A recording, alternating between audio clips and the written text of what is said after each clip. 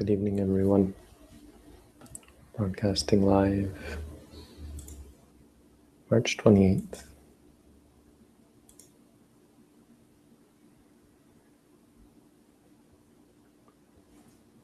So tonight's verse, quote,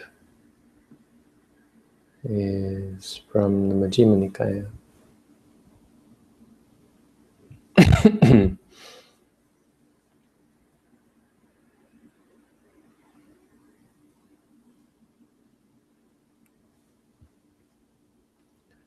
Yo saro so prasati.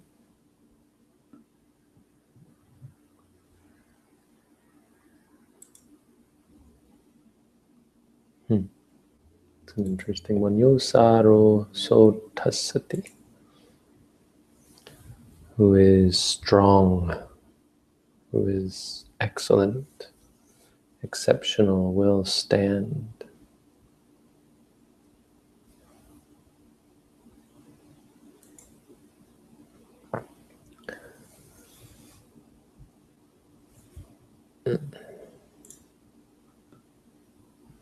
He will say, repeatedly admonishing, I shall speak, repeatedly testing.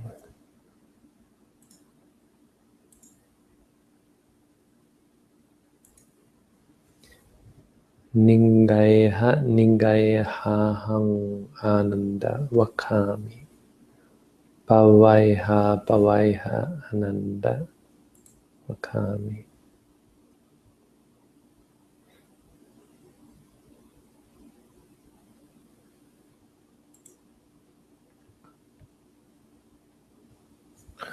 So I will, Nigaiha is telling you what not to do. I will speak to tell you what not to do. Pavaiha, I will tell you to do this, urge you to do this, to do that. So there's two ways of teaching. One is by rebuking, no, don't do that.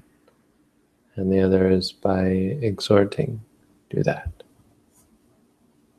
This is what is meant here. Ningaiha hang ananda wakami. When I speak to you, I will speak, sometimes rebuking you, don't do this. Pavaiha ananda wakami.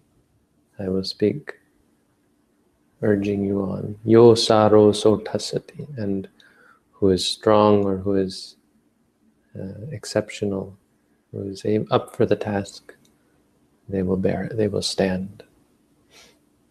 They'll be able to withstand the teaching.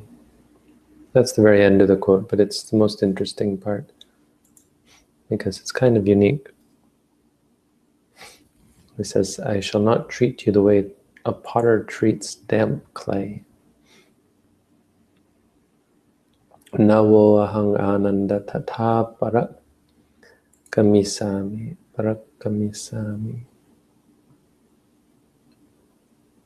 Yatha kumbha karo amake amakamate. So how does a potter treat wet clay?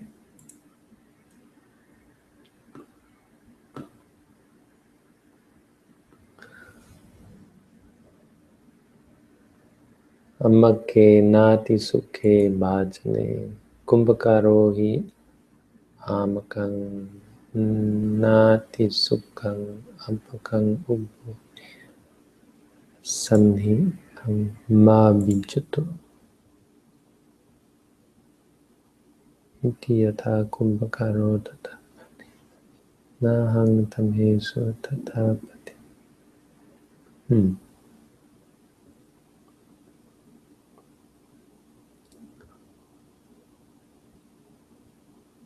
So a potter takes wet clay in both hands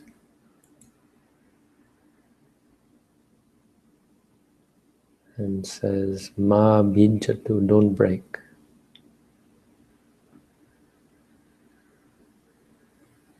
Or maybe, no, this is weight.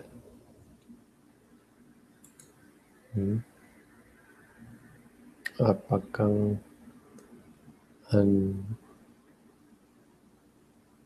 I don't get it. Anyway, someone will have to explain that one to me. So this is about a teacher, no? This quote is all about, I mean, that part that I mangled is extra, but the main quote is about love for the teacher. And the Buddha gives a specific take on the idea of love for the teacher. It's not, when you think of love for a teacher, you think sitting there staring at your teacher or looking at pictures of your teacher or thinking about your teacher, boy, I love my teacher. Remember Wakali, no, this is not the way one pays respect to the Buddha, to the teacher. So how do you have love for your teacher? You listen to your teacher. You listen to your teacher, you lend an ear, and you prepare your mind for profound knowledge. You do not turn aside or move away from the instruction. That's how you love your teacher. It's important because the teacher is all about the teaching, and the teacher's work is to impart the teaching. Now, if you don't follow it, if you don't listen to it, that's really the worst thing for the teacher. It makes it more difficult. It causes stress and fatigue to the teacher. It's why many arahants just don't teach. They say, you wouldn't understand if I taught you. You'd probably just throw it away like an old piece of trash.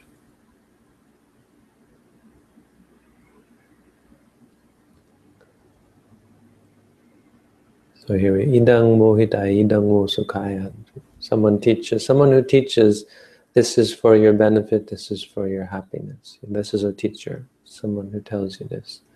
Who rightly identifies what is to your benefit and teaches it to you. Who rightly identifies what is for your happiness and teaches it to you. Tassa savaka, their student, susanti. Susanti. Their students, susanti, listen well. Sotang odahanti, this is the lending an ear. So odahanti, I think, means incline the ear. Yeah, to put down, to place the ear on the object. And it's just a figure of speech, of course. You don't have to put the ear, but it means it's actually listening, trying to understand. Anya jitang upathapenti. This is anya, right knowledge. One sets the mind on knowledge. Na cha vokama satusa. They don't satusasana vatanti. They don't work to turn aside. They don't dwell vatanti, right? They don't live, go about their business having put aside the satusasana, the dispensation or the teaching of the teacher. Evang ko ananda sattarang savaka mitavattaya sumudacharanti. It's not actually metta. They deport themselves mittava no sapattava. Deport them as one who has a friend. They deport themselves friendly, I think. Not like an enemy. Not hostile. With hostility. This is the Mahasunyata Sutta. The Majjhima Nikaya has so many, like a lot of it's repetition, so you might think, well, it's all the same 152 suttas. But each sutta is unique. Each sutta has something interesting to say. See what Bhikkhu Bodhi says. No, he doesn't say anything. Shall not treat you. Oh wait, here we are. Okay, the potter treats raw damp clay in the way he treats the baked pots. So after advising once, I shall not be silent. I shall advise and instruct and repeatedly admonishing. Just as the potter tests the baked pots, puts aside those that are cracked, split, or faulty, and keeps only those that pass the test, so I shall advise and instruct. That's not what I read. No, he's not, he's avoiding the problem, I think. He's talking about baked pots, but what about damp clay? I'll have to study it more. Anyway, it's an interesting simile. The sutta is about emptiness. It's interesting, I've just been writing about emptiness. Almost finished my not actually all that long essay on the Lotus Sutra. So part of it is about how emptiness isn't really that big of a part of the sutra unless you do some wrangling and finessing and reinterpreting. Anyway, that's neither here nor there. So what lesson do we take from this sutta, this quote? That if you want to respect your teacher, you should listen and do what they say. And if you find that when you listen and do what they say, it's not working, you can ask questions. It's good to ask and get clarification, but if you just feel like this teacher doesn't know what they're teaching and this teaching is not useful to me, then just stop. Don't waste your time, don't waste their time. But if you're going to do it, if you're going to follow a teacher's teaching, this is a good quote to keep in mind. I mean, really, our teacher is the Buddha. So you should think in terms of the Buddha. You should prepare yourself for the Buddha's teaching, and you should try your best to respect the Buddha's teaching. In Buddhist countries, they won't even put a Dhamma book on the floor. They will keep the books up high as a measure of their respect for it. But what is meant by this quote, I mean, that's fine and good. It's good to pay these, to have in your mind a sense of respect. But the real importance is that you take the practice seriously. You keep it in mind, and you don't discard it. You don't think lightly of it. You don't read it and then say, oh, well, I know all that already, what else is there? It's not about learning new teachings. It's about practicing them. Learning how to practice properly. How to live our lives, how to deport ourselves.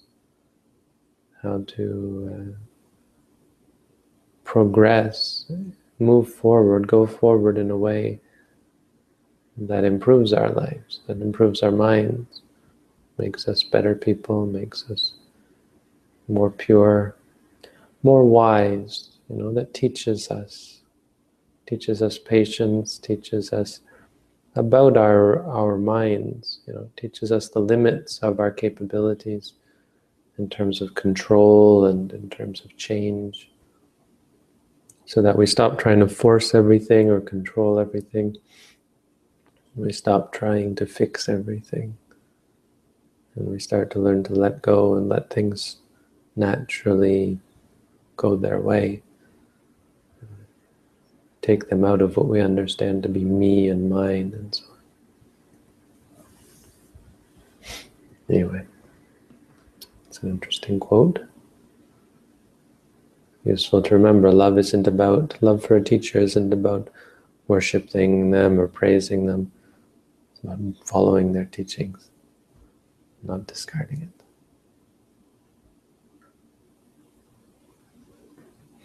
So, anybody has any questions, I can stick around for a bit. Otherwise, so questions, you have to come on the Hangout. I'm just posted a link to the Hangout.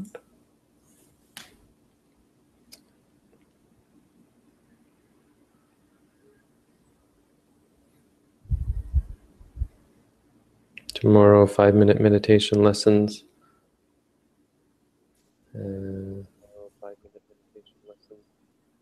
Bhante?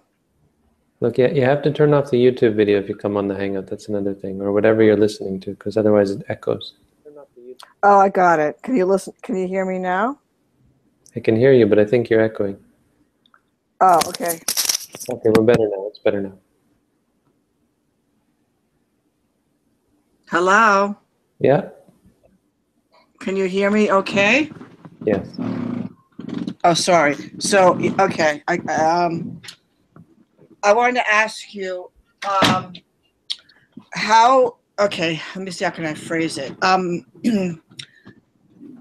How relevant is the role of the teacher in one's spiritual progress, and can the student get so-called attached to having a teacher and then can't do it on their own? Well, when we talk about teacher, there are two types or two ways of understanding that word. Most of it understand it like I'm your teacher, me, this monk, right? But we don't really, that's only a provisional sense of the word. It's important. So it's important to understand, first of all, that the Buddha is our teacher. And so when you ask how important is a teacher, you have to be able to separate those two, because I'm not teaching you my teaching. I'm teaching you the Buddha's teaching, because my understanding of it is of course limited. Whatever I've realized for myself, that's only a portion of it. So rather than just trying to teach what I've learned, I broaden it and teach what the Buddha taught. So why that's important to clarify is because, in that sense, a teacher is essential. The knowledge, and I don't mean me in that sense, having the Buddha is essential. Because if you're talking in general about spiritual practice, well, first of all, you not only need a teacher, but you need a teacher whose teaching is true and beneficial. And that is what we claim we have in Buddhism. Now, as far as having somebody there like me, then if you turn to like me as a teacher, it's a bit different.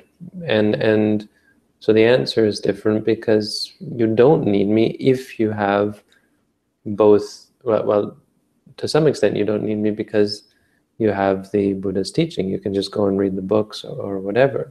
So the Buddha's teaching is accessible on your own. And in that sense, you don't need a teacher, because you just go find the teachings from the real teacher, right?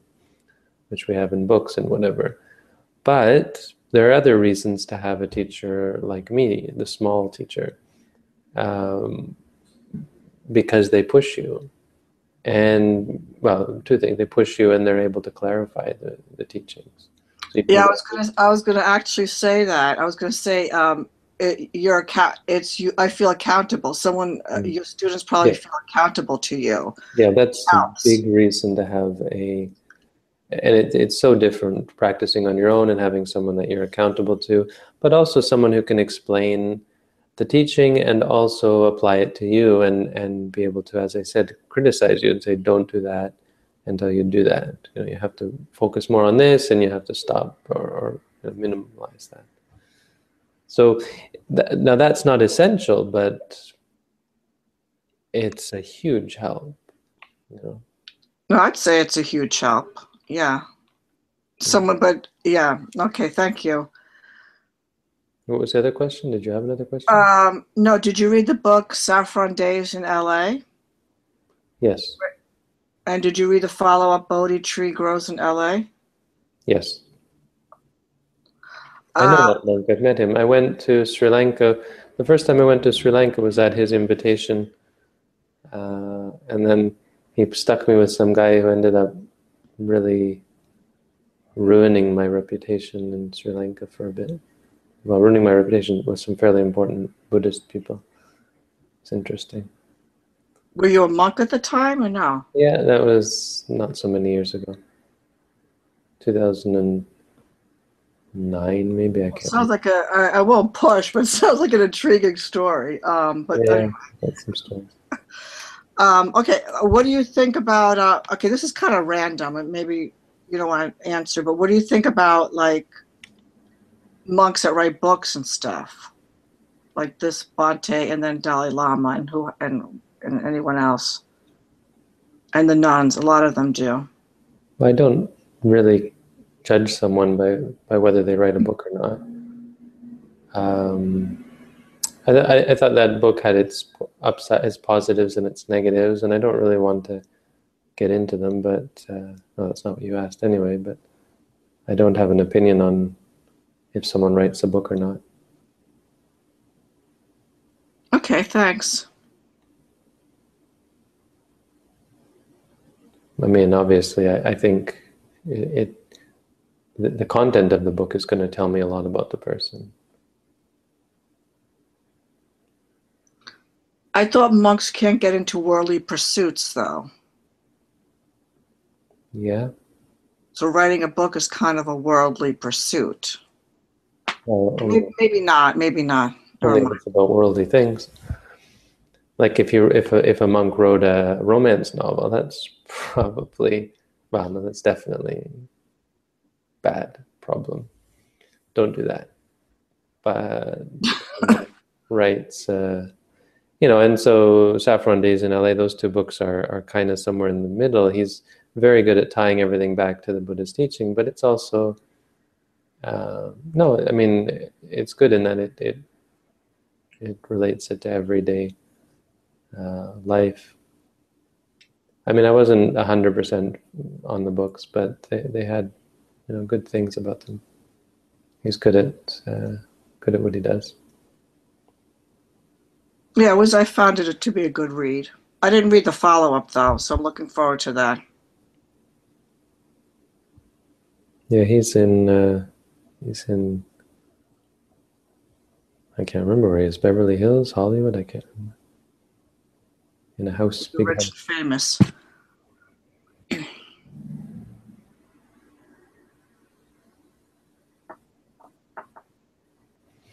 Anyway, I guess that all. That's all your questions.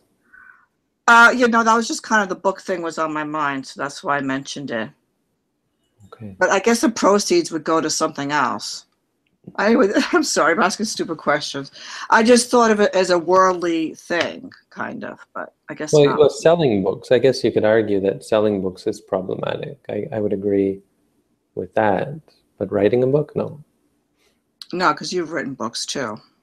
Well, I mean, I could be wrong. If you want to argue writing books is wrong, just because I wrote one doesn't make it right. But personally, I don't really see the problem with it. I mean, if you can give a Dhamma talk, why can't you write a book about the Dhamma? What's the difference? Yeah, that's true. Okay, thank you. You're welcome. So I'm going to go. Have a good night, everyone. Good night.